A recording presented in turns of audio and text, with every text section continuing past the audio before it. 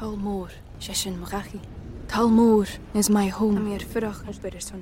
My family have worked the land for generations. My gran says the island does not belong to us, but we belong to the island. And we must be ready, for a great evil is coming, and death follows with it.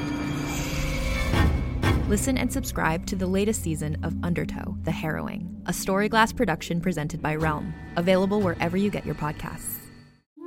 The thing that I fought tooth and nail to bring my son into is Dungeons and Dragons. That is the ultimate solution to parenthood. I'm Alexis Ohanian. In my podcast, Business Dad, I'm hoping to open up the conversation about balancing careers and family. I talked to Rainn Wilson. I wanted to learn more about Rainn's advice to play D&D with your kids. Business Dad is available now, so be sure to listen and subscribe wherever you get your podcasts.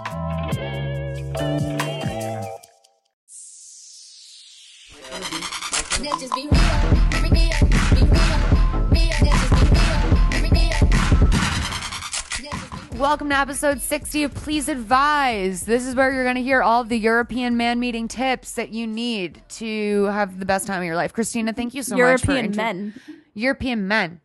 European men meeting tips. That's what she says.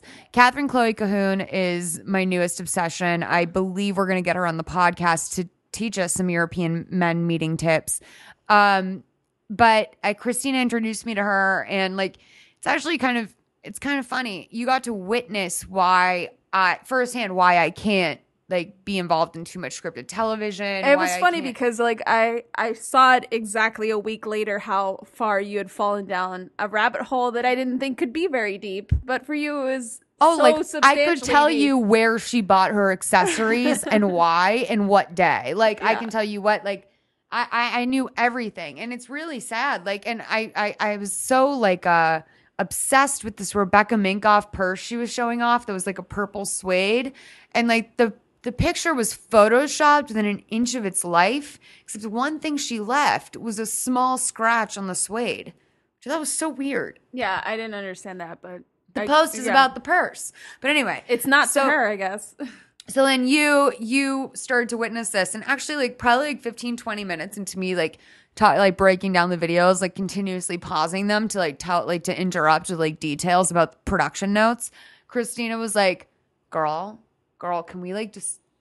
No, you seem genuinely worried about me, to be honest. I was legitimately concerned because I was just how did you watch all of these videos? And then where did you find this information? And what were you doing with your time in between that 1 week that I showed you? I went to New York and came back, and you were fully obsessed and entrenched in the saga that is Catherine Chloe Cahoon. I know, I'm obsessed with her. I love her so much. And by the way, she's not to be confused with Catherine Calhoun Dennis of Southern Charm fame. A lot of people think I'm talking about her. But no, Catherine Chloe Cahoon, Cahoon.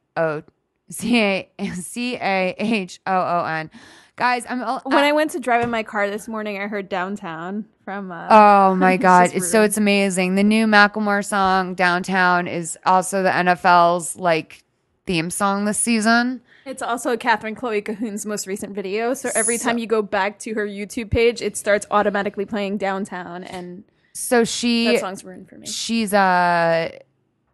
amazing. She dressed head to toe in Seahawks gear.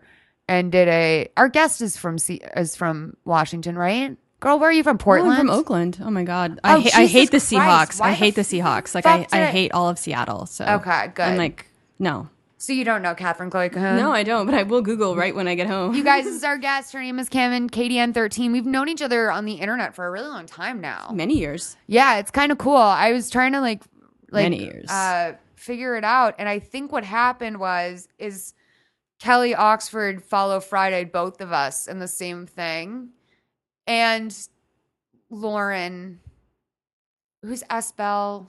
Esbel Lauren? Her and Ashley. Yeah, she was on our Halloween she special. was on too. Yeah, so I think it was the three of us. But you're the only person, I should tell you this. You and my friend Sasha are the only two people that I had a lot of real life time with that I've ever FaceTimed with. We FaceTimed when you were living in Oakland. So yeah, the very first time we talked we Skyped. Yeah. And we had an extensive personal conversation for like an hour. Yeah, we both got stoned and played with our pets and had a really long conversation, which I think is that's my kind of girl. Yeah, it's great. Don't play with your pets, have a good convo. So we're not using your last names today because you are a lawyer, which I think is really cool. But I did the thing that I always do, which is just start to assume that like you must be in major trials, like you are like serious criminals, like you're taking down child molesters every day in court. In my mind, what are you really doing? I can't get into the details. Actually, it's so lame. But I work for the federal government, and there's these rules of conduct I have to follow. So I can't give money to a political campaign. Oh. I can't have a political bumper sticker on me, and I can't I have to follow rules of conduct. So on Facebook, I'm not on Facebook, but if I was on Facebook, I couldn't show myself like taking a bong hit. It's just stuff like that. So I can't, if they Googled me and they found out about KDN 13, it would be problematic, but it's just a precaution. So I try to keep my social identity very separate from my IRL life. Girl, I didn't know you worked for the fucking federal government. Yeah, I don't really talk about it because it's just a day job. So were you able to transfer within the system when you moved to LA? Sort of. Because you're also a very funny writer. That's how I've first was like, oh, who's this chick? Because I saw you were just so funny on Twitter. You still are funny on Twitter.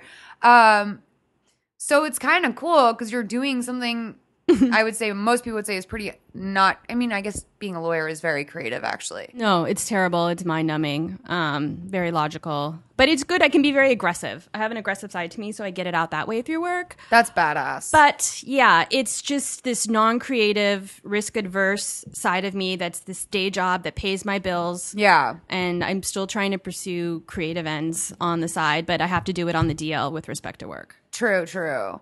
I mean, it's just, I just, there seem like such different worlds to me. Like, how can you be so good at both of those things? Like, I can't do math. Like, I never, like, I always overtip by, like, an embarrassing amount because I can't do math. I remember we went to the bar and you just gave the bartender a bunch of cash and he was like, I think I should give some of this money back to you. He was so cute.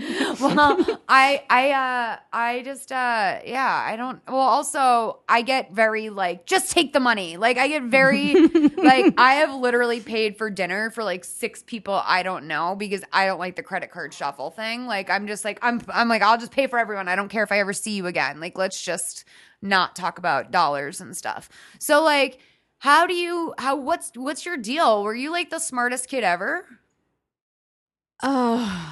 You know, I'm not really confident in my intelligence because growing up, my family moved a lot. Like, I was in 6 different schools. They'd put me in, like, French-only speaking school in the middle of 1st grade. So I never had a foundation where I could build my confidence in that way. So I've never felt like I was very intelligent. But, yeah, I went to an amazing law school. I did decent in law school. Being a lawyer isn't hard for me. But, like, that's just not necessarily intelligence. It's just having an insanely neurotic work ethic is all. Were you a quiet kid? I don't know. Probably. I read a lot. Yeah. Oh, God. I loved reading so much when I was a kid. I wish more than anything I could read still as much as I did when I was a kid. Well, I mean, I read, but, like, I don't. Like, when I was a kid, I had, like, 4 books going at any given time. And I had them, like, hanging on every, like, post in my bed. Like, there was one on the dinner table, just like, this is the book I read during dinner. This is the book I'm not surrounded by, like, literature like that anymore. I think I read a lot of, like, Wikipedia articles, which I think is reading, but it's not. Like, it's, for years I was, like, thinking at the same time, I'm reading more than almost anyone I know, but also learning absolutely nothing. Like, when I was writing gossip and I just had to read news all day long, it's not real information. Right. But you trick your brain into thinking it is because you're reading. Yeah, you are. You are reading. Isn't reading kind of trippy, dude? I still read a fair amount. I read a lot of YA lit. Yeah. And it's great. You get to enter in an entirely different world. But like all in your brain. It's not like TV where you enter a different world and you watch it. You create it like in your mind, the visions of it. I love it. That is really cool. Yeah, you're right. They did a This American Life about it that last week. It was all about basically just like how like descriptive fiction is. Yes, like, the make believe one. Right. Yeah. Okay, so you read YA Lit. Have you read the Pretty Little Liars books? No. I think you'd enjoy them. They're pretty wild. Should I read them or should I just skip and watch the show? They're not the same at all. Like the books are so wild. Like Okay. I mean, not to say the show isn't truly wild, but like there's like secret twins, there's murders. Like, I mean, there's all that on the show too, but it's different. It's different. Fun. Okay. People and also Alloy, this is so smart. I think you would appreciate this on a couple levels too. Alloy, the production company that makes Pretty Little Liars, the way that they also did Gossip Girl, the way that they do their business is they hire a writer to write a book that is like definitely going to become a television show or a movie, and they plan their shit out that way. So they like literally like start from the very beginning and start with just like churning out YA books that like are kind of a sign of whether or not it's something's working. I don't know. It's like it's just so smart to me. It is kind of weird though to think like I'm kind of like I hate going into meetings and it's all about like optioning shit now. Everyone's like wants to like write something or people want to buy something if it's like from a successful like book property now, and it's very hard to sell like your own original ideas, and I think that's like so silly. I feel everyone is becoming more risk adverse in how they approach creativity. That's true, and it's a shame. What's your like creative process? Well, I work full time, right? And then I try to work out every other night. So my non-workout nights, I will write. I'll eat dinner and then I'll write for several hours. And then what I like to do is when I have a solid draft and I feel I'm stuck, weed really helps. Right. The other weekend when I had a bunch of those little gummy bears you gave me, it was very helpful. And I'll put my caftan on and I won't leave the house. You sent me the most gorgeous caftans on Etsy. Sounds like the perfect night. I know. Yeah, I'm like Mrs. Roper, basically. I love it. Yeah. You put your caftan on, you get all stoned, and you write some jokes. That sounds awesome. And she has cats, so there's like fun animals around. You're just loving life. Just pretend they're dogs. That's even more fun. I'm allergic. I'm very, very allergic to cats. So they pretend they're dogs. I love cats. I love all animals. I want to just put them in You need to meet mine. I know. We gotta make I'm that really happen. excited. Yeah. And then ever since I read that article by this like New York, what do you call those people who do like the autopsies? Medical examiner. It was a New York medical examiner. She was just like, yeah, I know what you're gonna say. I know. What? Go ahead. No, finish. when you die alone in your apartment. Oh yeah, your cats eat you. Your cats eat you. But your dog allegedly will like just stay sits with you next and to you. sleep. Yeah. And stay with you until. Well, like, they eat apparently the cat just eats the eyeballs. Oh, it's the eyeballs they eat. That's what the coroner report said, if I recall correctly. My grandfather was a writer. He interviewed a cannibal, and the cannibal said that the most delicious part of the human being is the palms of the hands. I mean, maybe B. I don't know. B thinks it might be the ass. I mean, look, the way he described it was, he said, like, it's just very, like, it's very, like, tender, delicious meat, which it's like, I mean, maybe it is, maybe the ass is more delicious. I would just assume it's more fatty. If you actually squeeze your palm meat right here, You could tough though. But that's what they use It to would be test, tough. like that's how you tell like the doneness of steak.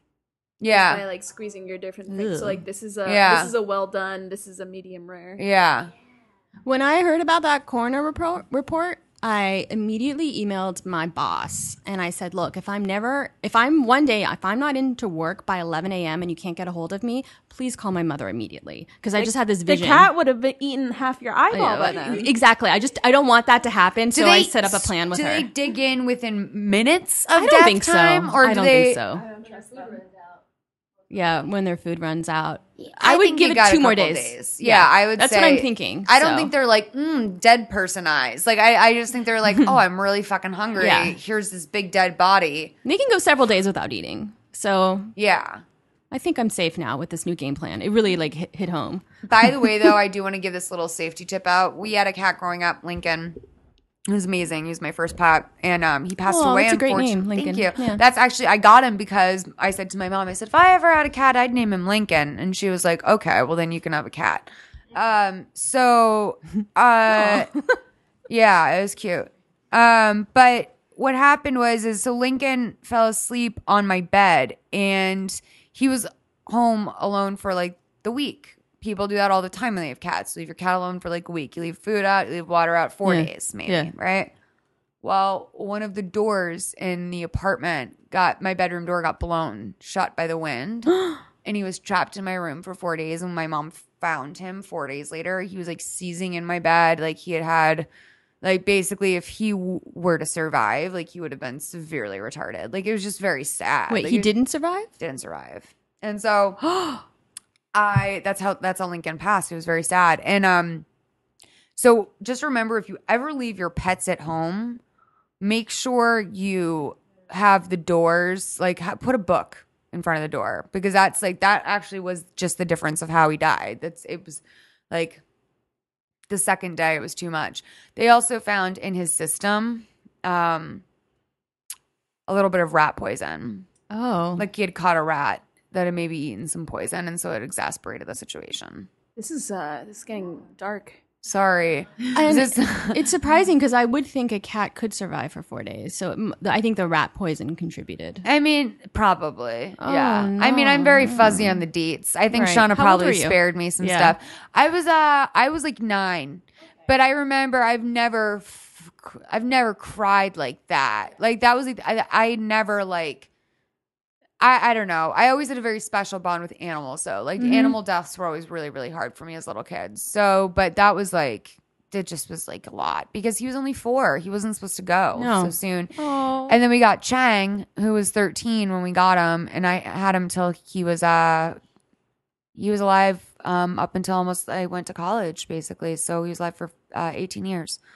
Wow, he lived a long life. 18 life. is solid. Yeah, he's a good boy. But yeah, so girl, did you bring 3 reasons why you're qualified to give advice today? Yes, I did. I thought about it because honestly, I had a hard time coming up with a third one. So I was like, shit. Okay, but here are my 3 reasons. So I moved here 2 years ago to LA. But before that, back home in Oakland, I had been in therapy for over 10 years. Good. And I think being in therapy really allows you to be good at giving advice, especially what I learned in therapy. My biggest takeaway is to approach others and communicating with others from a place of strength and not weakness.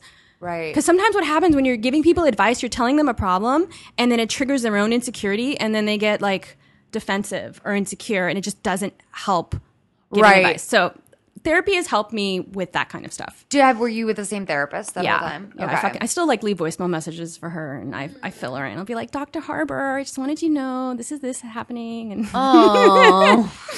so yeah, so that's one reason. And then another reason would be I'm 37. And so I've seen a lot. I would never guess you were 37. Never. Yeah. Like that is a compliment and I'm grateful for that, but maybe it's that we have to shift the paradigm of what 37 looks like. Oh, Right. yeah. That's you true. know? That's I also true. can't young. wait. I also can't wait to be like 40 because I think I'm really gonna come into my own self. Yeah. I'm gonna be like Oh. dope at 40. No, that's I remember I was like going off all that on the pod recently. Like I think being like I think the older you are, the cooler it is. Like Yeah, I think don't think it's my very best years have un-chic. come yet. I don't. No. Yeah. No, I haven't peaked yet for sure. I think that it's very unchic to be afraid or embarrassed about age.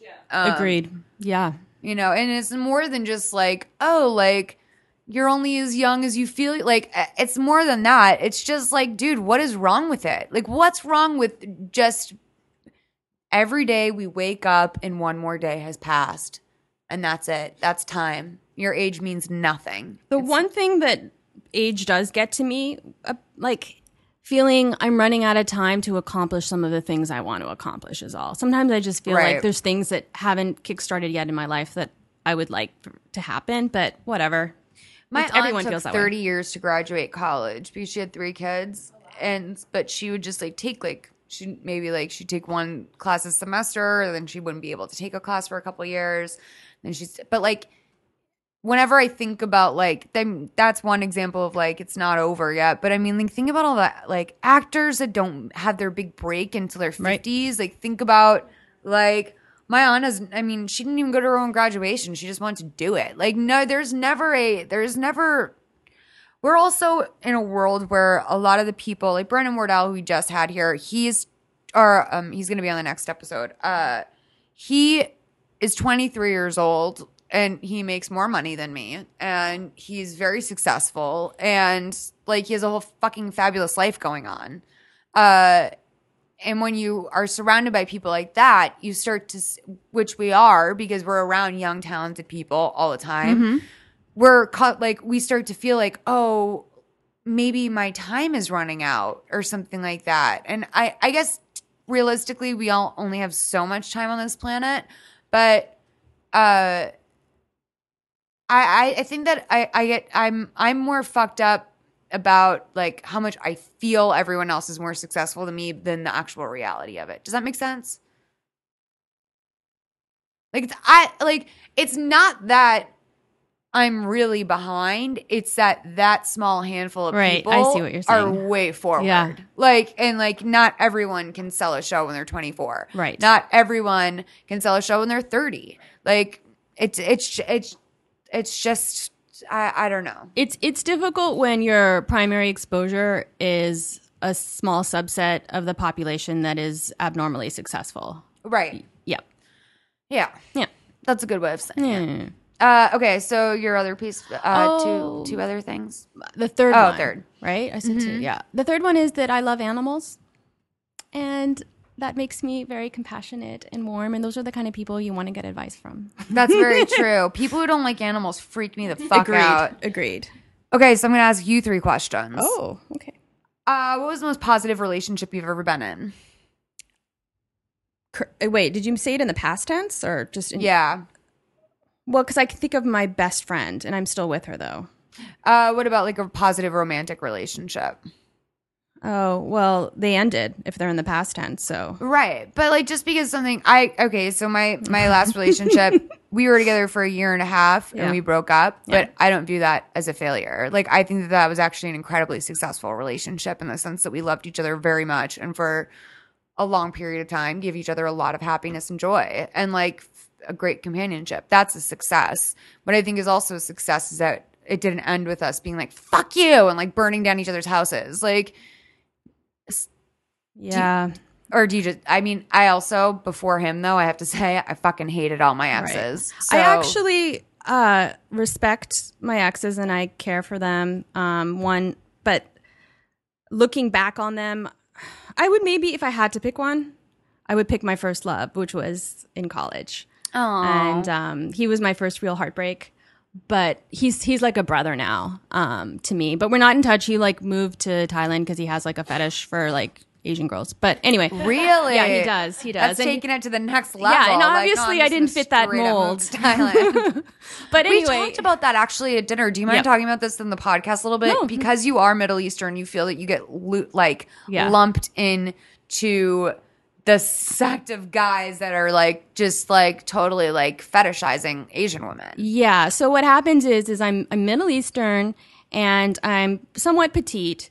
So sometimes I get looped into the white guys who love Asian girls. Right. But then they go for me because I would say 90% of the men I've had sex with, the woman before me was Asian.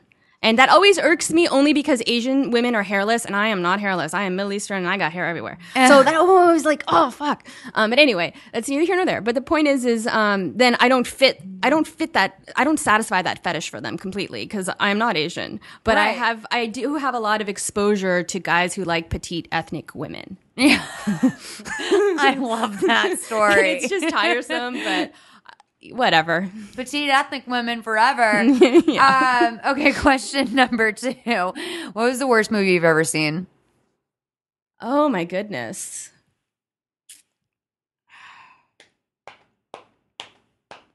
I don't know. What Dreams May Come with Robin Williams. Walked out of the theater. I was 14 and I walked out of the theater and I said that movie was bullshit. I want my money back. And I got a refund and I sat up in front of the theater and waited for my friends to finish the movie and went home. I don't even remember that movie. It's like a very like the wife commits suicide, right, or something like that. Yeah.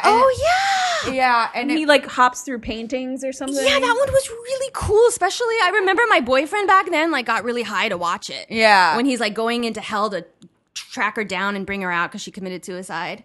I thought it was a rom-com, and when it went all sci-fi, I was real pissed. Yeah, that's the opposite. Pee furious. Have you ever walked out of a movie though, like in a theater? No. No. I did have one I almost patience. wanted to walk out of. It was like it was an Anaconda like kind of horror film where they were like I forgot that Tremors. No. Oh. Anyway, I've had like I once sat in on a horror film where the way in which the women were being killed was really brutal and disgusting, and there was a lot of misogyny involved, and I wanted to walk out. But like when I pay for something, I'm just gonna sit through it. I don't care. Right. I have the same problem. Yeah. Yeah. I've only walked out of one movie in my entire life. What movie? It was this movie called The Order with Heath Ledger, and he was playing like a priest, and there was some, I don't know, I was only in there for like 20 minutes, and I walked out. Because I think the only option was to see that or Dickie Roberts, Child Star with What was his Spade? Oh God, David Spade. I love David it. Spade. Oh, I love that he had a movie like that. That's great. He's so sexy. Do you think so? Oh, girl. Are you the one? You're the only girl I've ever met who has said David Spade. Wait, David Spade is from. Oh wait, I'm thinking of the guy in Pretty Woman. I mean, Pretty in Pink. Is that James? James Spader. I'm thinking of James Spader. Oh, I was gonna say that's Okay. Oh, no. I do this a lot I with still like don't like names. James Spader. Get them all mixed up. Never mind. I'm the worst. I'm the same way. Oh my God, I'm falling completely apart. It is fascinating that I can't come up with like a movie that I absolutely hated. Like I don't categorize things in my brain in that way. It's interesting. It is interesting, yeah. Because, here's the thing that I started to think about. I was like, yo, if it's the worst movie I've ever seen, I probably didn't finish it. That was the other thing. Like, there's so many movies that I'll start on HBO and 5 minutes in. I'm like, this is the darkest thing I've ever seen. Okay, number 3. When was the last time you were so hungover you couldn't deal with it?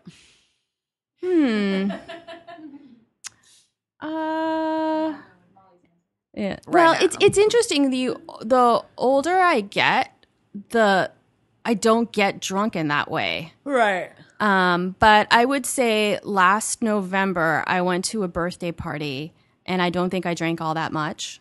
But all I know is I woke up in the middle of the night and the way I was puking, I almost called the ER. Like I get like when I mix alcohol sometimes, if I mix like champagne with tequila or what have you, it's like there's a chemical reaction that happens inside me that's like dangerous. Yeah, it's really mixing is a big mistake. Anything sweet is a huge mistake. Yeah. Like it's I don't know. I was joking around this week about it, but I saw my sister on Snapchat drinking some wine, and it was a very expensive bottle of wine, and I was just like, what are you doing? Like, you're at this age in your life where you can literally drink grain alcohol all night long and wake up tomorrow and be better and stronger for it. Right. Like, I'm at this age in my life where, like, I have 2 beers and, like, I feel like shit for the first 6 hours of the next day.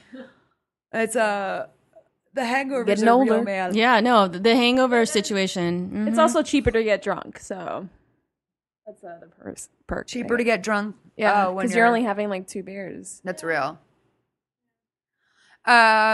Maybe I should just stop thinking that's the goal, though. Getting drunk. absolutely. Maybe I should just stop thinking that's why we do this. I sometimes wonder what the definition of getting drunk is. Because for me, a strong buzz is like, I'm drunk. Yeah. But I think for other people, being drunk means like wasted. Getting like skunked. Yeah. I mean, I don't know, man. Like, I want to puke thinking about it. I really, it was too much. It's too much. I have too much fun. So do you still get drunk to that point where? Well, last night, yeah, sure.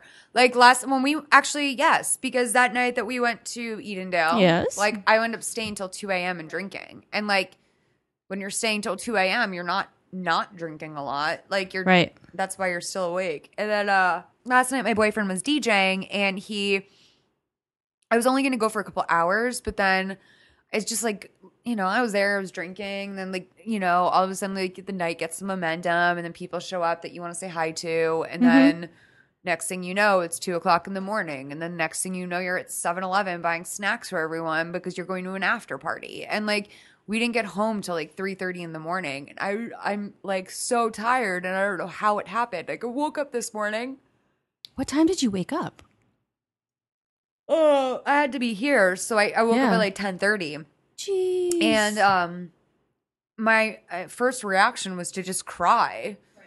Like I was so angry. Like I was like, why did I go out like that last night? Like I was like, I can't do that. I'm not only am I tired and I feel terrible right now, but like I wanted to go out for 2 hours last night, and somehow I wound up staying out till beyond closing time. That's not right. But did you have fun? Was it worth it? Did you have a great time? I did have fun. It wasn't worth it because I don't feel good right now, and I don't feel like I feel like I'm slacking on my responsibilities right now. Like I'm yawning during my own podcast. That's bad. But I mean, I really only have to do this for 4 hours each week. So the fact that every other week. So the fact that I can't just like fucking pull it together is kind of annoying to me right now. But yeah, whatever. I mean, I no one should take advice from me, but y'all do anyway. Okay, so do you know what we do here? We take people's calls, we give them advice, we change their lives. Okay, ready to do it? Yes. Let's do it. Hey, Miles, this is Chris. I am 30 years old, and I live in Virginia. And I have a question for the pod. I am, like I said, 30, and I'm single, and I've been single for probably 3 years now. And I have to tell you, I feel like single by choice people are severely misrepresented in society, and I think on the pod in general. So my question is there a stigma for people who are single by choice, and is there a stigma against that, and what are your feelings on that? And also, is there anybody on the pod that is single as well? Because I feel like everybody's just obsessed with finding relationships these days.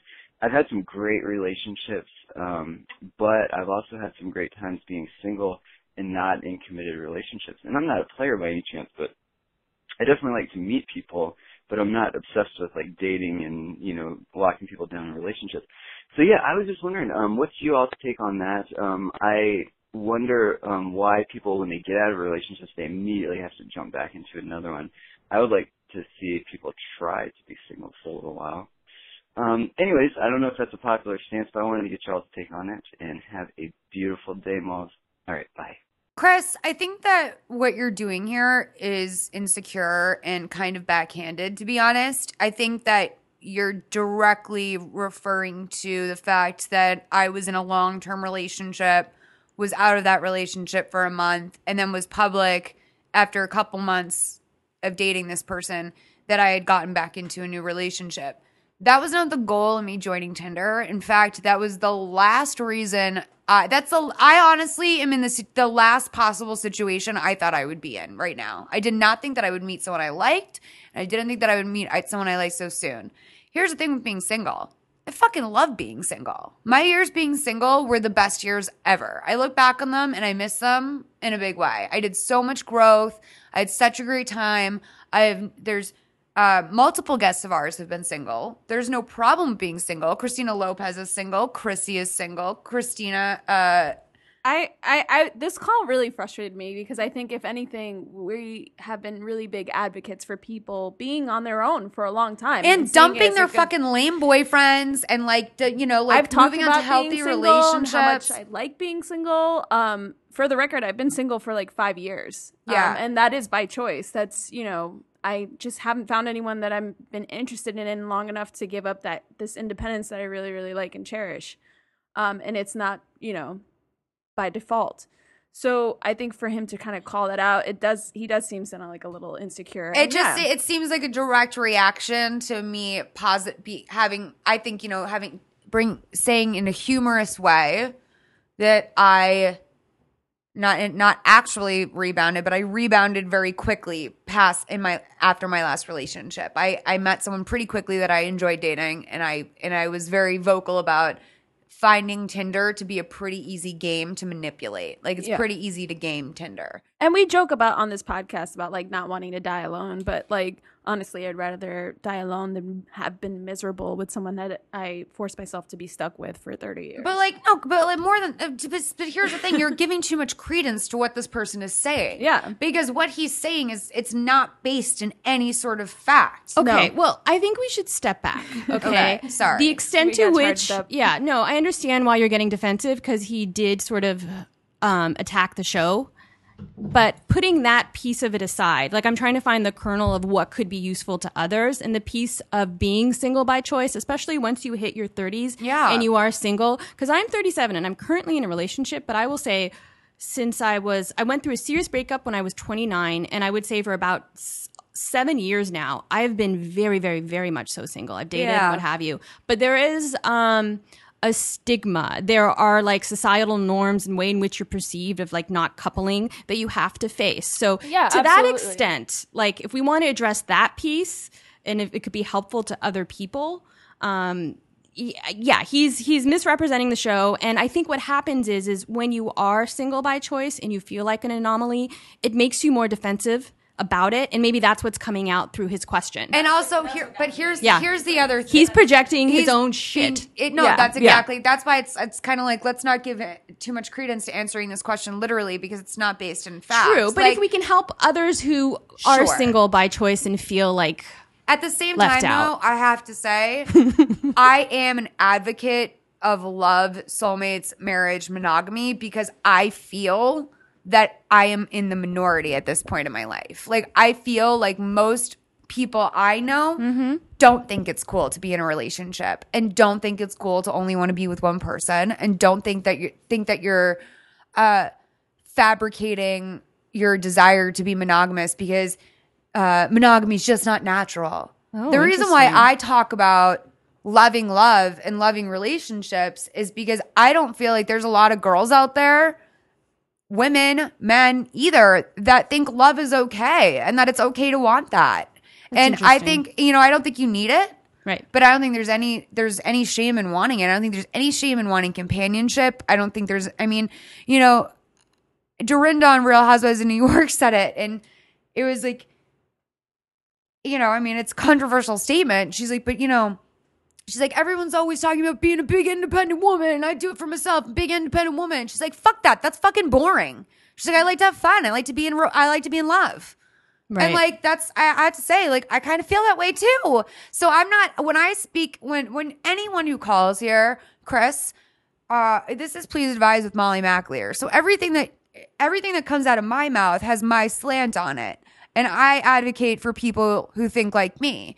And I'm also open to other ideas. So all I'm doing when you call me and ask me a question, you're asking me a question. You're not asking me, like, do I think, like, you're asking me how I think the world works. You're not asking me how the world works. So just fuck off. Like, literally. I mean, I appreciate your energy. I do. But at the same time, I think it's really misguided. And I think that you're being a little bit manipulative. And to be honest, I have to say, I feel like you're being a little bit mean to me. I feel like you're being a little bit mean, because I come on here every week and I share my feelings about my life, and I do that for fun, for me, and also for you. So when you come to me and ask me a backhanded question and not only insult my intelligence by thinking that I'm not going to see through that, but then take something that I have shared in an attempt to be more open and honest and to create a dialogue between all of us here, and then use it against me, I think that's actually pretty chauvinistic and fucked up and not cool. So like, I mean, God bless Chris, but if this is how you move about the earth, you're going to, I'm glad you like being single, because you'll stay single like that. I'm glad you like it. All right, next call. Hey, Moz. Hey, Please Advice crew. So I'm 19, a student, and I have a part-time job as a flower clerk. My dilemma is actually at my job with the receptionist. So every time I come in or I'm covering reception and she's going to lunch, she always stops me and tells me, like, hey, I'm seeing this married man and he has a baby and another baby on the way with his wife. And I don't want to hear that. Like, I don't want to hear it. I think we should keep it completely professional and not dive too much into our personal lives. Just not appropriate. Also, a couple weeks ago, you know, my mom and I, we found out that her husband cheated on her. So it's, you know, just really hard to go through that with my mom. Plus I come to work and I hear all this stuff from my coworker that she's the other woman and this is that, and I just want to hear it. So how do I tell her that I don't think that we should share our personal lives and keep it completely professional? How do I tell her that without it being too awkward? Please advise. Thanks.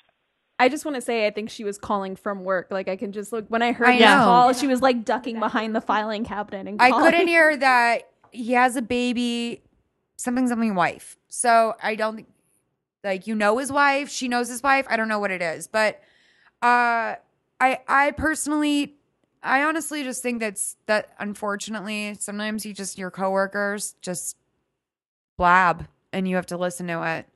I don't think there's a way. I mean, I thought about maybe you could say something to her, like, to be honest, like, I'm just not interested in hearing about this. Like, I don't think you need to bring up your mother's. If you want to keep it professional, don't bring up your emotions about your mother.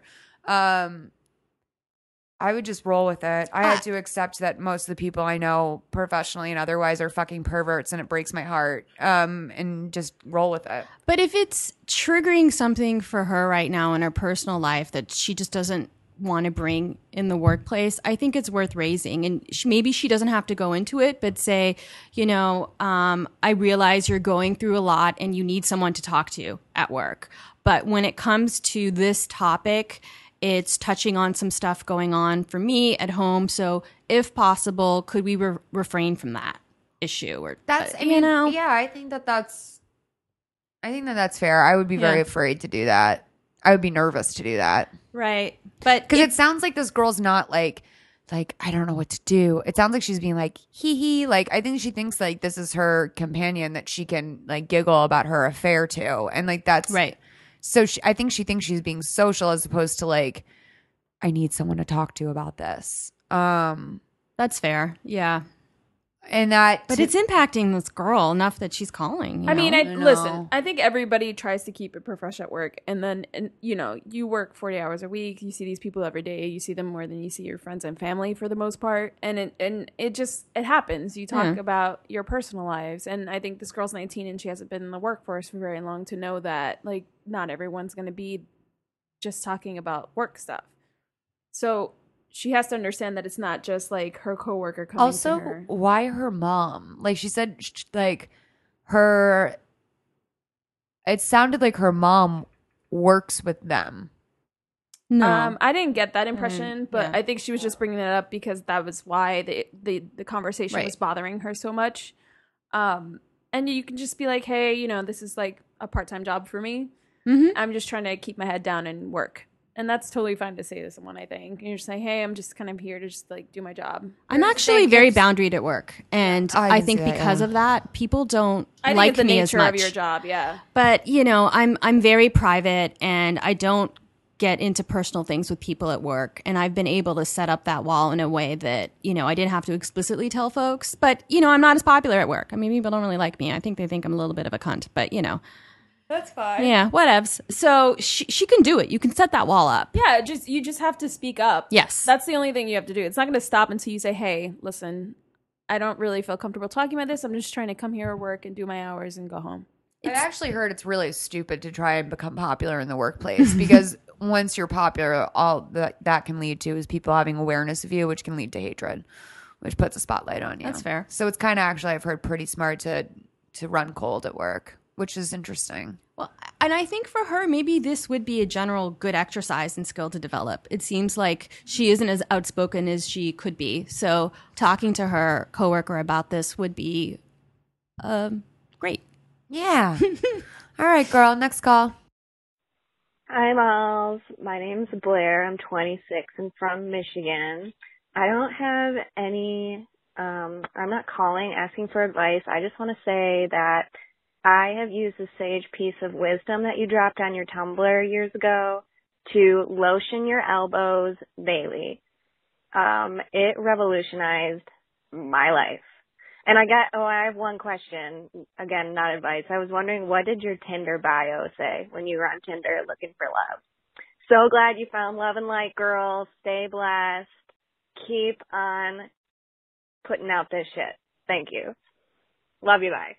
Yeah, girl, you do not want elephant skin. That's what I call it. You know, it's just like, it really does look like an elephant skin. Like your elbows, if you don't lotion them. And when I see an unlotioned elbow, like, I get really like upset about it. And it's not just your elbows. You need to do your knees really hardcore. Always extra lotion on the knees. They like drink lotion. Knees do. And then also heels. I saw some ashy heels at a In-N-Out and it ruined my whole meal. I left the In-N-Out because I saw ashy heels. It was gross. I've never seen such ash on a foot before. It was really truly shocking foot ash. So there's that. What do you, are you a big lotioner? I feel like you are. I use hand cream, like the really rich kind, and then I put it on my elbows as well and on my toes. But you know what? I've been neglecting my knees. Oh, that's okay. So I should do that. Summer's hard on the knees, dude. Yeah. And toes, you're right, is really good too. Do you have to shave your big toe? I epilate it. No, I do I can't, because I'm so hairy, I can't really shave much because it'll just make things thicker. But I do have a Panasonic epilate kind of hair removal thing, and I put it on my toes. Oh, so what is that? What is that? So, you know what? Do you remember what an epilate was? It's like this. Okay, well, I have a Panasonic. It's like imagine an electric shaver. It looks like an electric shaver, but the coils rotate and it pulls the hairs out from the root. So it's like waxing in that sense. Wow. That's probably so much better for you than waxing too. Because waxing is really bad for your skin. Right. And it's expensive, and like the hot wax bothers my skin. And anyway, I just do the epilating myself. So knees and above, I just sit there. I have 3 glasses of wine, and you get numb, and I just epilate for a bit. Does it hurt like crazy? It can. I would never do below my knees because the hairs are pretty thick there. Oh, okay. I'm looking at it right now. I'm seeing a picture. I know exactly what this is. I see these in people's bathrooms and never understand what they are. That's what it is. So I epilate my toes and my thighs, and that's it. I shave below the knee. How much are these things? I just remember when I first started shaving, my mom told me not to shave above the knee. Oh, yeah. And my mom did that too. Yeah. And she would wax above the knee for me. All Middle Eastern girls, their moms have waxed them, and my mom would make her own wax. But she wouldn't let me shave above the knee, so I really never have. But I do epilate above the knee. But yeah, I think that's like $99, maybe between $100 and $125. And that's good. Imagine a wax is at a minimum $60. Right. So it's great. Can you do your eyebrows with it? No. It's not precise enough. No. That would. Oh my And God. what about you can't do your bikini zone? You can. I don't. Yeah. Well, this may be TMI because I know you're also sensitive about bodily function stuff. I'm fine. Okay. I have waxed my bikini in the past, but I noticed 2 things. A, men don't give a shit. And B, when you're Middle Eastern, it grows back. Like, why spend that bush life? Well, I keep it very, very trim constantly, but I'm That's not going to Vogue right now. So I'm not going to wax it off because why should I pay $80 and then it grows back in a week? Dude, what's the point? I saw you at that fucking 4th of July party, right? Okay. Yeah. There was this girl there, God bless her heart. She was so fucking dumb. And I got stuck in a convo with her. And she kept talking. And it was with Brad too. And she was talking about how she goes to Happy Nails, it's called. So it's some random strip mall Asian place. No, I think I know it. Has them wax her vag, which I think is pretty intense. Yeah. But then she was saying that because her boyfriend hates pubes, she has to go full Brazilian in the back of the little Brad. In the back of the little nail salon. And then she's like, I wish I could have a bush. And she's just going on. And it was this whole conversation about her pubic hair desires. And I'm like, girl, I just met ya. We're talking about this because I asked you where you got your eyebrows done. This is and now all of a sudden I am not just aware of your vagina, keenly aware, like, and aware about your boyfriend's emotions, your deep emotions. I feel like I went to therapy with her in like a 5-minute period. I learned way too much. But I'm torn about this because on one hand, I like the idea of women demystifying like the intimate things we have to go through and being open and talking about it. But then on the other hand, yeah, you just met her and your boyfriend doesn't need to hear about this. And well, that's the other thing too, is I kind of was like, the last thing I would do is like talk to a guy. I mean, like I have no problem talking about periods. Like, right. I actually get very, very angry with guys that act grossed out or like if like weird about period conversation, because it's like, oh, you don't like the conversation? Well, I don't like fucking living with it. So sorry about the conversation. Like, and also this happens to everyone. Like your mom has dealt with this her entire life. I Like, wonder how much guys actually know about like why that happens and how it works, and like it would be funny to see them like try to draw a diagram of like what that process is like, because I literally don't think, and they're just like, oh, you're on your period, and it's just like, well, if you knew what we were going through, you would have so much more sympathy. I wish and they wouldn't did. Be a child they about don't get it. Yeah. So I've actually, I get mad at Ed about stuff like that. He doesn't. Ed admits now, like he was really mean to our friend Chase, who had a UTI when they were driving across the country, and like they're on a fucking road trip. So like obviously she has to stop and pee like every 10 minutes. She's dying, like because like there's nothing worse than a UTI. Yeah. And Ed's like annoyed, or like sometimes I'll call Ed and I'll be like, oh, I have the worst cramps, and he'll be like, that's what happens to girls. And I'm like, you like literally have no sympathy. Like you have no soul, Ed Hansen. But like he so does. It's just for some reason, it's like when someone, I guess I never realized when someone doesn't know, they don't know. Right. Like to that extent until I met Ed. But it's like, I really like UTIs are a mystery. Like guys have no idea what we go through. I'm on a new kick right now at work. I started it about 6 months ago that when I menstruate, I am very open about it. And I let everyone know. Okay. And that like if I have to go to a meeting that's like several floors down, I'll be like, I have a lot of bad cramps right now. Like I try not to fulfill the stereotype of what men perceive what it's like to be on your period, but I've made it very clear that I will either call in sick one day out of the month or I will work from home because it's physically difficult. Like I want others to at least understand the physical challenges we face. And you know what? We are in the majority as women. Yeah. So let's not keep it secret that we menstruate. Yeah, it sucks, dude. It used to be really bad. Like I've gotten used to it now. I've got my very first period on my 13th birthday, by the way. And I want to point out that you guys say on your period, whereas I always say have your period. Oh. Like I always say have. I'm on my period, or I'm having my period, or but like what's on? Why on? I've always wondered. Like, yeah, I don't know. I'm off my period. Does that work? Yeah. Do you say I'm off my period? Yeah. Or I say it stopped. Yeah, I will say off, on or off. Wow. What's your preferred? I was just reading that someone tried out. They have this underwear now that's like instead of having a maxi pad or whatever. Yeah, I heard about that. It's like they have period panties. That's horrific. And so you just wear the underwear. Isn't that called like a Huggies pull up or something? I have a confession. I didn't wear tampons until my late 20s. Really? Because my mom kind of raised me with like, don't wear tampons. Yeah. They're not right. You're going to lose your virginity. Like really absurd wives' tales surrounding it. Yeah. So I just was scared of them. You know, this is so funny. They're amazing though. But they're I was just thinking about this the other day because I was listening back to an episode that's coming up, and we were just talking about how Molly thinks that I wouldn't tell someone I would drive myself to my own abortion. Because I remember that. Yeah. I just keep things so private. And I just remembered the other day that I didn't tell my mom I had my period until 3 months I had it. Oh. Did she know you were telling her 3 months afterwards? Yeah. No, she didn't know that. Okay. She had no idea. Okay. I was just like stealing pads. And she was wondering, she was like, oh, that's why the pads were going by so fast. It was like, because I had my period for 3 months. So you just took care of it on your own and figured it out? Yeah.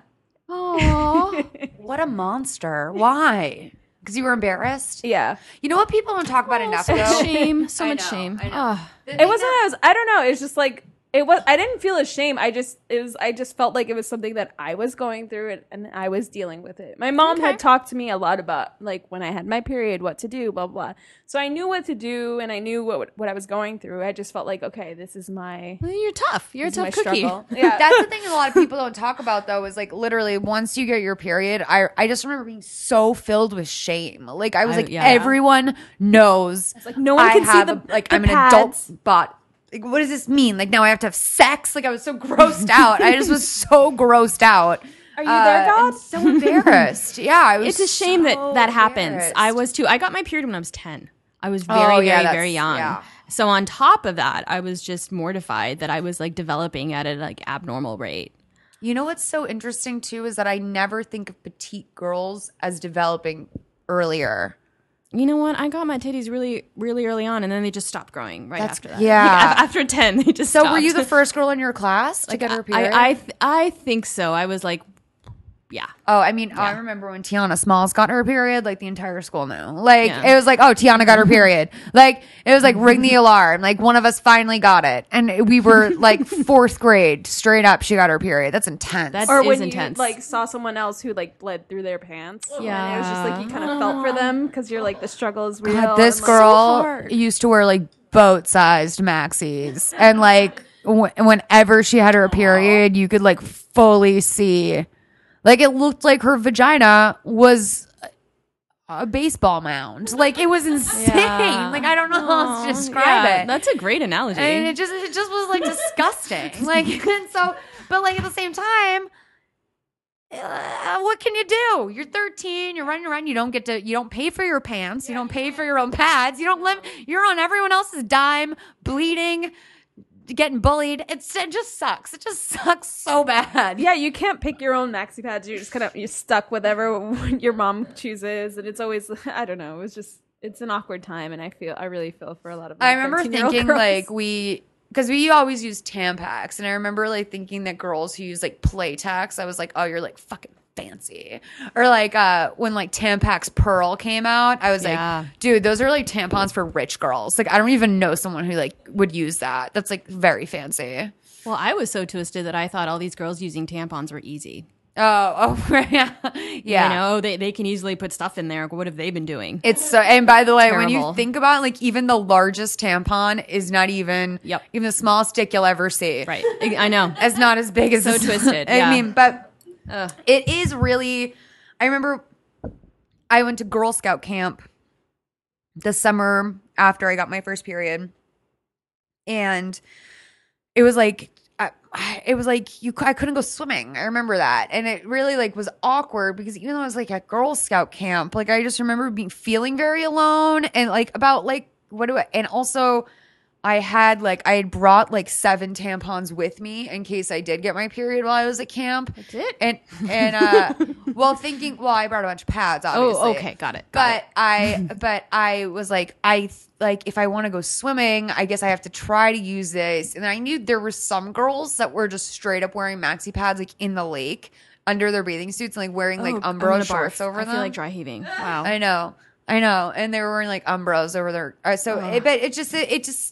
It was bad. It was bad. And I'm like alone in some fucking New Hampshire cabin bathroom, like trying to insert my first tampon, like unaware of like what even is going on. Like it's hell. It's scary. And that little directions booklet terrible. Is not that none of those things look like anything on a body. Like what is that? It's like, is that an outline of an ass? What is that? Is that an outline of an ass? It's like a side view of a person, and it's like the outline of the ass on the other side, and then you can see the internal organs. They have like how the tampon should go inside the body. But if it's your first time putting it on and you're like 13, you're like, wait, where did this go? And like, how do this feels weird. Like, and also I really was unaware that I did not pee out of the same hole. I was just about to say that, especially when you're 13. You don't. Yeah. Why would I know that? I was so worried. I'm like, how am I going to pee? Yeah. Yeah. I'm still not aware of all the holes that are probably on my body. So we're going to do some table topics, little fun party, dinner party convos. Here's the first question. What does the opposing political party do better than yours? Get angry? Mm-hmm. This is actually already a question. Those Democrats are so angry. How much would you have to be paid to spend a year in jail? $8 million. Really? Why? $8 million for 1 year? I'd do it for $1 million. I'd do it for 500,000. No, that breaks my soul. Jail is scary and it's hard. You know, you have more information about jail than I probably do. Maybe. But honestly, let's just assume we know as much here as everyone else does who's seen Orange is the New Black. Yeah. That seems really hard. And by the way, that's like a Fantasyland prison. Exactly. Yeah. Exactly. It would definitely... See, here's the thing. I don't think that I would go through with pulling off a white-collar crime. So I know that I would just wind up... I wouldn't go to a white-collar prison. I would probably just be in Gen Pop, like, getting straight-up raped daily. Okay, what's your sexiest outfit? By outfit, how are we defining this? I'm sorry, the lawyer in me is coming out. I love the word outfit, by the way, and I use it, and I think no one else uses it. Outfit meaning like head to toe, like okay. Because I was thinking like I have a good like bra underwear match that I'm whenever I have it on, regardless of what I have on over it, I feel like I'm $1 million. Yeah, no, I would say that's very good. Okay. That's good. So matching it. So what's your black? What brand is like your fancy underwear? I get like the cheap stuff from Macy's, like the Maidenform brand. Yeah. So it's like solid kind of, but it has lace on the edges. But I have these amazing bras that I found for petite women. Because this is amazing. So for the longest time when I wore bras, the straps would fall off my shoulders. Right. And I didn't understand why. And then once I was at Nordstrom's and the lady was like, it's when you're 5'3", your shoulders are more narrow as well. Like your cup is still a cup, but like the proportions are a little bit more squat and your shoulders go in. So now I only get petite bras. Oh, good to know. Yeah. So that's really good to know. Yeah. I love, I'm such a big fan of the Cosabella lace racerback bras. They're my favorite ever because you can just like, you want people to see it. This question is dumb. Do you have an arch enemy? I have a lot of people in my life that I just cut off. Right. I don't know if they're enemies, but a lot. I go through at least one person every 18 months that they're just suddenly dead to me. Yeah, I understand. I'm good at that too. Just like cut the fat. Not everyone can do it. And I think we're perceived as being very cold-hearted. But you know what? I actually think it's the complete opposite. Because I always feel like I must be extra sensitive if I can't, like, because I look at someone who has like a false friendship in their life and I think, how could you possibly maintain that? That is like soul crushing. That would be, I agree. So I mean, I had to say, as much as people, I think it's definitely a defense mechanism of mine. Like, it's totally a survival thing. Like, the only reason why I cut someone out is because I don't like feeling bad about myself and I don't feel safe. And I think that when I'm doing that, I think that's just a form of self-protection, and that people who would rather maintain a false relationship just for the sake of appearing like a nicer person are probably fucking sociopaths. Yes, but do you talk to them and let them know you're cutting them off? No. Yeah, I don't either. I think that's the part that's viewed as cruel. But I'm like, they don't deserve it. Who cares? This is the thing is that I find a lot of people call here asking like, how do I break up with a friend? And the answer is you don't do it. Like you just don't break up with them. Like, it is very strange for two adults to sit across from another and divorce a friendship. Like, I watched it on Ladies of London last night, actually. Do you watch that show? No, I don't. Okay, so it's like Real Housewives except in London. And these two American women are married to Brits and they're very good friends. But they've been, for the last like couple of years, things have been like less and less and less between them. And they had a full-blown proper sit-down where they had a conversation, and like they were just like, we're just not as close as we used to be, and like it's probably never going to be the same. And it was I was like, that's the meeting that I think most callers are suggesting they have with a friend when they want to end it. And I think that's fucking bizarre. Like, I agree. Let's go out for a coffee so I can tell you I don't want to be your friend anymore. Weird. Like I don't know. I agree. It's very high school. I mean, yeah. I think I also find that a lot of times if someone's like, hey, why aren't we hanging out anymore? It's like, you know the answer. It's because we're not friends anymore. Yeah. That's why. Okay, if a person were opposite from you in every way, where would they live and what would they be like? They would live in the South. They would be... Oh, this is getting mean.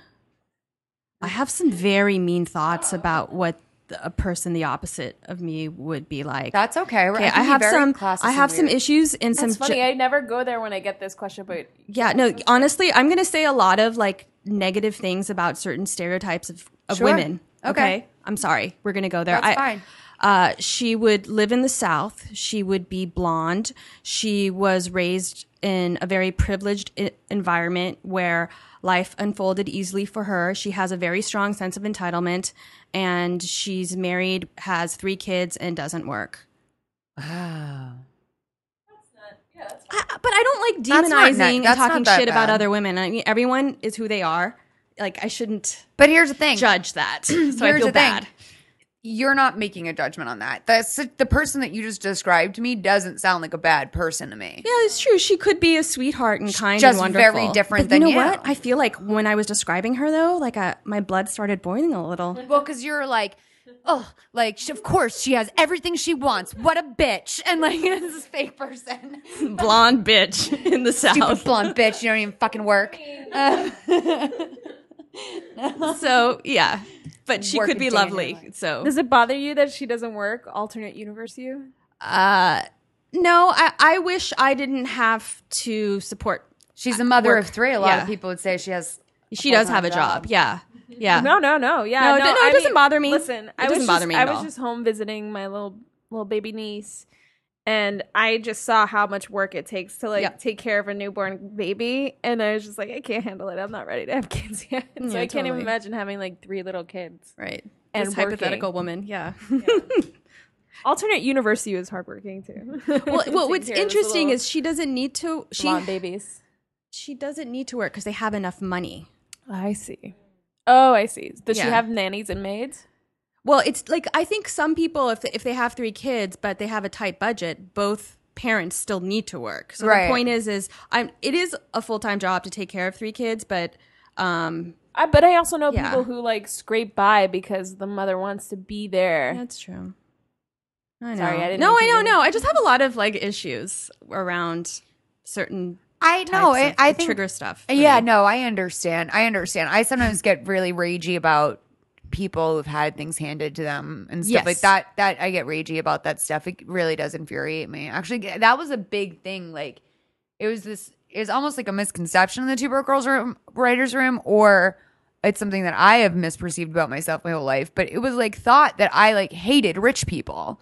And it had never occurred to me that that's how I talk and that's how I must feel. But interesting. Someone like factually said, like, "Oh, Molly hates rich people." I was like, "No, I don't." And they were like, "No, you only say really terrible things, like really, really bad things about rich people." And so I guess I do hate them, but I want to be one. So right. I mean, I've never been in a relationship with a man who came from money. He could have money now, but there's a privilege involved in coming from money that just stays with you. Yeah. And I don't like being around that comfort with entitlement at all. I don't find it attractive in men. Yeah. Or just even like not even entitlement, just like you don't get it. Like you don't know what the rest of the world deals with. Yes. Like fair. Yep. And like you think that's interesting. Like you think like that's fine because that's just the way it is for you. And I mean, I guess it is. You can't blame someone for not knowing a life outside of their own, but I don't feel connected to them in the way I would like to be. Right. Okay. If you were given a free Super Bowl ad, what would you advertise? Pet adoption.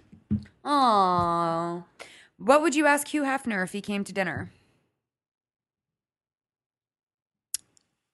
How many? Oh, well, okay. In a fantasy world where I could actually ask this question, it wouldn't be problematic. Yeah. Okay. See, I'm so like anal about like understanding the question before I answer it. No, that's very lawyery of you.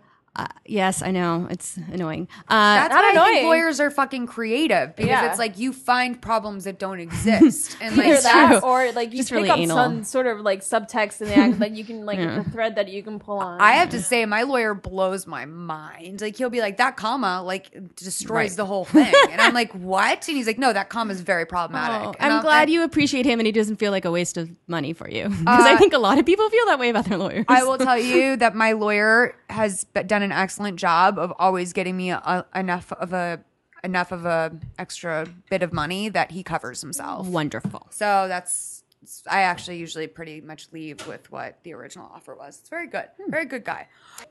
What I would want to know is out of all the women he slept with, which one he enjoyed the sex the most and why? Ooh. I bet it's a celebrity. I bet there's an ego thing there for him. Like, there's no way it's just some like girl off the bus from Ohio. Did you hear about his last wife, where the expose of what it was like for all of them to have sex? Holly Madison or whatever. Yes. Yeah, she wrote like that he would like the girls would have like orgies kind of in front of him. They would like fake make out in front of him, and then he would get really drugged up, and then he would pick one and sleep with him. Like Kendra, the first time she had sex with him was like really traumatic for her. Oh, really? Yeah. Why? What happened? So she didn't know she didn't realize that you actually do have to have sex with him. So they gave her a bunch of pills or drinks or whatever. Quaaludes. I don't remember. Yeah. And then you go in there and then all the women, like he's laying down in the center, sleeping on his back on the bed, in the middle. And then the women around him are all like fake making out, like trying to do like sexy lesbo shit for him. Yeah. And then they were excited that Kendra was there because then they just pushed her forward. And then she had sex with him, but she said it was like it was very quick and robotic and nothing good about it. But they're all sitting there watching. And they're just relieved, like, oh, good. Let the newbie fuck him this time. Yeah. I think I did read Holly saying something like she would kind of like hide in the corner of the bed so that he wouldn't see her. Like, that's so scary and sad. But it's just like, why would they be there if that's what it was like? Because to be honest, like, okay, look at Kendra. Kendra is a drug addict from San Diego. She worked at one Playboy Mansion party, and now she has a career and a child and a husband. But yeah, I mean, like, I actually think that those girls are kind of smart, unfortunately. Like, I view that as a form of intelligence, to be honest. Like, They're that hustling. They're hustling. They're ambitious. And, They know what they're doing. It's not, how is it different than a sex worker that makes $30,000 a year and like is able to pay for, or $100,000 a year? How is that different than if you're a 19-year-old girl who came from nothing, like you're not from shit. You live somewhere like dead end. You're probably not respected. You have probably a whole lifestyle of reputation shit behind you because you are the girl that's hot enough to be in Playboy where you're from. And you're given this opportunity to live in a mansion and get taken care of and have financial security in a way that you never would have in a regular situation. I think, I mean, I do have to say, like, I think it's a survival hustle thing. I actually kind of really respect it. And I really respect the Playmates. My friend Deanna, she's a Playmate. She was the first and only one that was smart enough to secure her web rights. And so basically, like, she, in an unprecedented deal with Playboy in 2007, said to herself, I bet the internet, like these internet pictures are going to like make a lot of money for them and live for a really long time. So she had an unprecedented deal. They've never done it since. She's the only Playmate in the history of Playboy that owns her photos online. Very smart. It's really, really smart. And she, she moved out here to do Playboy because her husband wasn't making it. They were like 19. They got married young. They were Mormon. He wasn't doing anything with his life. And she was able to like get them out here, buy a house, and she's still works with Playboy to this day. So, I don't know. I mean, and Kendra is still close with you, and she defended him after the whole Holly Madison book issue. Yeah. I mean, I think the ones that, I could see that feeling, thinking that was very lecherous and being really upset about it. I will say, though, that I did get the opportunity to go to the Bunny House one night because my friend was staying there for a while. And it's kind of nice what they do for these girls. There's no men allowed, so they have a safe house. There's no men allowed whatsoever. Guests have to be announced. They have to be approved as well. And it was like a bunch of women that, to be honest, they would probably be fucking homeless if they weren't living at this house. And it's nice that a magazine cares enough to do that. I mean, if you see what happens to these like amateur porn actresses. Did you see that documentary Hot Girls Wanted on Netflix? No. You have a span of working like maybe 3 months max in amateur porn. And you're never taken care of. No one gives a shit about you. Like, they'll make you fuck some old man for $30 or like $300. Like, literally, some girl for $200 did like a blowjob scene with like an old man that like made her really, really uncomfortable to even be next to. And she did it for $300. Like that, and that those people don't care about her when she's gone. Like, I think at least, you know, Playboy, they keep inviting you back and giving you money to go to the parties and I don't know, or whatever. I don't know why I'm so passionate about Playboy today. All right, we got a letter. It says, "Hi, Malls," with a Z. "I want to hear your opinion about Caitlyn Jenner's advocacy. I don't think you've talked about her since your initial statement of support a few months ago. Like millions of others, I watched a Diane Sawyer interview and was moved to tears by her story. But since then, what has surprised me most about Caitlyn is her glaring lack of empathy, curiosity, or thought about transgendered individuals who are not herself. She seems completely clueless when it comes down to basic human rights issues regarding her LGBT community, a community of which she seems to want to lead. Caitlyn disclosed that she had thoughts about being transgendered since she was a child. But I just keep thinking that over the last 50 plus years, she has never really had the curiosity to do any research. Is she not curious to know how others who are not millionaires afford surgeries, hormone doctors, etc.? How could she not understand that employment discrimination and violence are huge problems that affect the transgender community? Has her 65 years of experience as a privileged, incredibly wealthy white man clouded her judgment and thought process so much that she can barely understand why LGBT people want marriage equality? See the backlash she got from Ellen's show recently. I'm happy to see that she's able to live her life as a woman and as who she wants to be, but I'm ultimately disappointed in what seems like a wasted opportunity. I don't think she can see past her own story and the money she can make off of her show in order to do more work on behalf of others." I mean, I don't disagree with you. What do you think? I'm not that interested in the Caitlyn Jenner. Yeah, and I have a lot of, I don't feel comfortable discussing the reasons why I'm uninterested. I think I have a lot of unpopular views about all of that. I mean, but anyway, it's difficult when you are a spokesperson for something. You can't do it perfectly. Right. Come on. Here's the only thing, There's multiple things going on here because she's just like, the writer of the letter is wondering why she didn't do research the 60 years that she was feeling this way. And I mean, I would have to say my immediate reaction to that question was, I don't know, she's probably fucking terrified. She buried it in the back of her mind. Like, never, it was just like something she only thought about probably when she was depressed or something like that. It's like, if you don't want to think about something, you will exhaust yourself in finding ways not to think about the one thing that you can't help yourself think about. I can't imagine a world in which someone would be actively trying to fight against something and simultaneously stealthily researching it. Yeah, exactly. But I'm sure she spent most of her time trying to pretend that it wasn't even a real feeling she was having. But at the same time, look, I agree. I've been pretty appalled by a lot of the statements she's made. I've said on this show before, I actually find her reality show to be pretty boring, which I find very shocking, because when someone said to me that Bruce Jenner was going to become Caitlyn Jenner and do a reality TV show about it, I thought, oh, okay, well, I need a season pass for that. I've never regretted buying something on iTunes more. It's so fucking boring. But that said, I'm pretty shocked. Been blinded by her privilege. Like, that's the point of privilege, is that she doesn't know she has privilege. That's the thing, is she doesn't know she has privilege. So, and like, you can't. And she's had it for so long, she can't fathom what it's like to be someone without it. And then additionally, not only was she living like in a world full of her own, I don't want to say lies, but secrets. Yeah.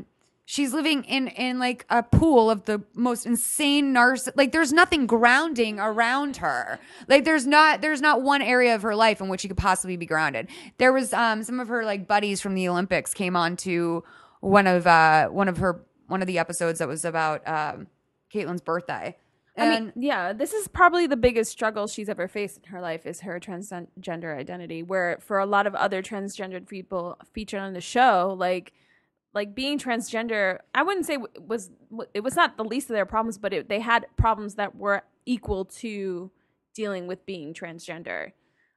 Whether it was poverty, their inability to work because they were being transgender, and she's never had to worry about that at all, ever. I mean, it really kind of bummed me out when, Caitlyn was so moved by the story of one of her fellow transgendered women that she couldn't afford to go to nursing school, and she has always really wanted to go to nursing school, and she was talking about how Ellen DeGeneres was her hero, and then she left the room and Caitlyn starts weeping, and she's like, I'm gonna send that video to Ellen and I'm gonna send that girl to nursing school. And it's no, that's not enough, dude. It's not enough that you get to show a video to Ellen. You are a fucking millionaire. What you should be doing is you should take at least half of whatever money you're making from the show and put it directly into the charities that you're saying that you're the spokesperson for. Where is Caitlyn Jenner's big philanthropic push back? Where is thank you, for the acceptance that has come her way? I think that she needs to, I think that honestly, for as much hatred there has been directed at her, the world has been pretty, I feel, open-armed towards her. And I would just like to see more monetary charity on her part, to be honest, because it seems like that's something that's just an easy fix. Any woman around her that's struggling, if any of those women in her support groups are struggling in any way, she's not doing her job. She should be paying for all of their shit. Caitlyn Jenner should literally be paying for several people a year to be able to have their surgeries. I just think that's my personal opinion. Anyway, next call. Hey, Mom. My name is Karen. I'm a 22-year-old. I just graduated from college in Chicago. My boyfriend and I, 14 months, just broke up about a month ago, and I'm in need of some serious advice for how to handle this and just stop hoping that he'll want to work on things. That's all I think about.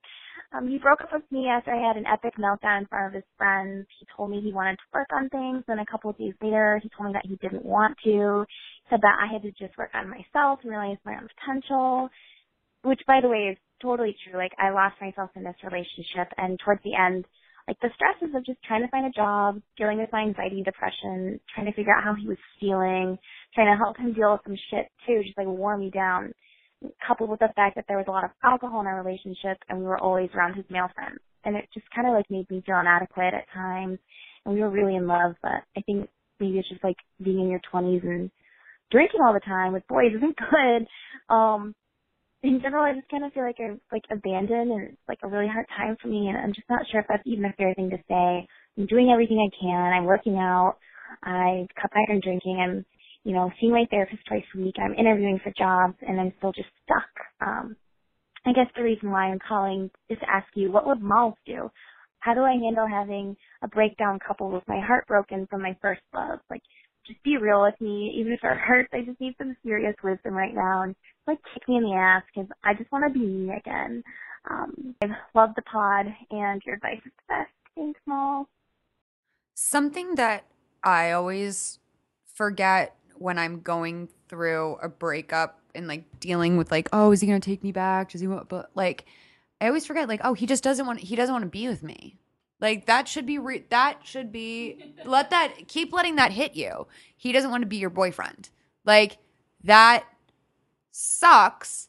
But once you accept that piece of information, you're free, because no one wants to be in a relationship with someone that doesn't want to be in a relationship with them. Right? What do you think? Well, I'm very impressed with Karen. I mean, it sounds like she's doing a lot of self-care, going to therapy twice a week, working out. She's doing what she needs to heal and move on. And your first love, your first heartbreak is just devastating. It's the worst. You can't prepare for it. You don't know until you go through it. You don't know. And then after that, the second and third and fourth, whatever, breakups are easier to digest. But the first one is the hardest. And you know how they say there's five stages to dealing with death? There's shock, there's anger, whatever. I feel there are stages involved in a breakup, and they're probably way more potent with your first love, and there is a stage where you keep thinking like, oh, maybe we will get back together. Like you don't remember the bad, right? Well, you're like, it's so he doesn't want to be with you. Yeah, exactly. So what I do for that stage when that comes up, where I start like holding this false hope or romanticizing him, I then create a pro and cons list. Oh. Because I don't want to be in denial either of like the things that were good about him, but I have a pros and cons list, and then I throw away the pro one. But anyway, like I keep a cons list in my purse.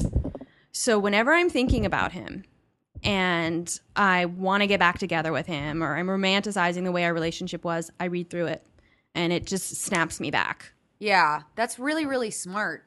That's really smart. It's just, I mean, honestly, time is a huge thing. Yeah, time. But then also remember, when you're doing all this self-care and healing work, you're not doing it to get back to him. Like, you don't want to be a good person for him. You want to be a good person for you, because also he probably has just done you a huge favor in terms of like the quality of person that you're going to be ready for next, like the quality of job that you're going for. Everything is going to be a little bit better. And when you throw yourself into a relationship the way that you did, like you, as you said, you lost yourself in your relationship,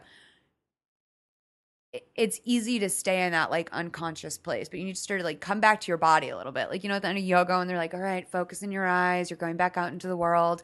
That's what you have to do. Like, you are doing this for you. You're building your dream life. And I will say, it's funny that, because this relates to our very first call from Chris, I really sometimes wish I could go back and be your age and single again, because it was so important for my development. Like, it was such an important time in my life, like in terms of figuring out who I was and what I wanted, and how much of a priority work is for me, and how much of a priority money isn't necessarily for me. And those are like, you know, those are really, those are just, you're living in an invaluable space right now. Like, it's very, very special what you have going on, even though it might not feel like it. So while that doesn't usually help people, say like, enjoy it. You're young, enjoy it. Like, people don't know how to enjoy things in the moment. But I think you're fine, girl. And just be patient with your heartbreak right now, especially with the first love. It just takes a really long time to completely heal, and that's completely normal. And know you've joined a sisterhood of women who've had to nurse their broken hearts as well. Absolutely. You're not alone. And I'm glad that she's aware of what the role that alcohol played in her relationship, because I think that a lot of times people forget, like, how much time have you actually spent with your significant other when they were sober? Like, dead sober, not a drink, not a hit of weed. That time that you spend together is actually the time. Fights happen way too easily. I would say my ex and I, we probably would have never gotten in a fight if alcohol wasn't involved in some level. Like, we had nothing to fight about, but unless we were belligerent. And then yeah. So keep your eyes open for that moving forward in relationships too. I think that's really, really good that you were aware of how much drinking you guys were doing together. All right, guys, it was episode 60. Please advise Cam, and thank you so much for coming. Thank you for having me. People can find you at KDN13, and then KDN13 spelled out on Instagram. Yep. Any other way people can find you? You don't want them to find you? No, just social media, IG and Twitter. That's it. This very podcast. Yep. We are also on all across social media, on Twitter, Instagram, Tumblr. Just search PLZ Advise. You'll find us. We're on SoundCloud.com/Please Advise. We really appreciate when you guys listen to that page, because we get a little bit of ad money from that. Help keep mama flush. Oh, you can also find us on iTunes. Subscribe, rate us 5 stars, and leave a nice comment. We really appreciate it. It helps our ranking, and we want people to find us so that we can be rich and podcast forever. That's my dream, just podcasting forever. Guys, have a really good week. Love you. Cameron, thanks so much for coming. Thank you for having me. Of course. Will you come again? Of course. Are you naked? Oh, are you wearing a tube top? What is going on? I just looked over. I've literally... Oh, my God. Have you been wearing a sweater? I am just noticing your bare shoulders now. I've been sitting across from her bare shoulders. Like, I'm saying that as if it's like some sort of like sexy area, but I guess it is, because I just am noticing. And you have very like toned arms.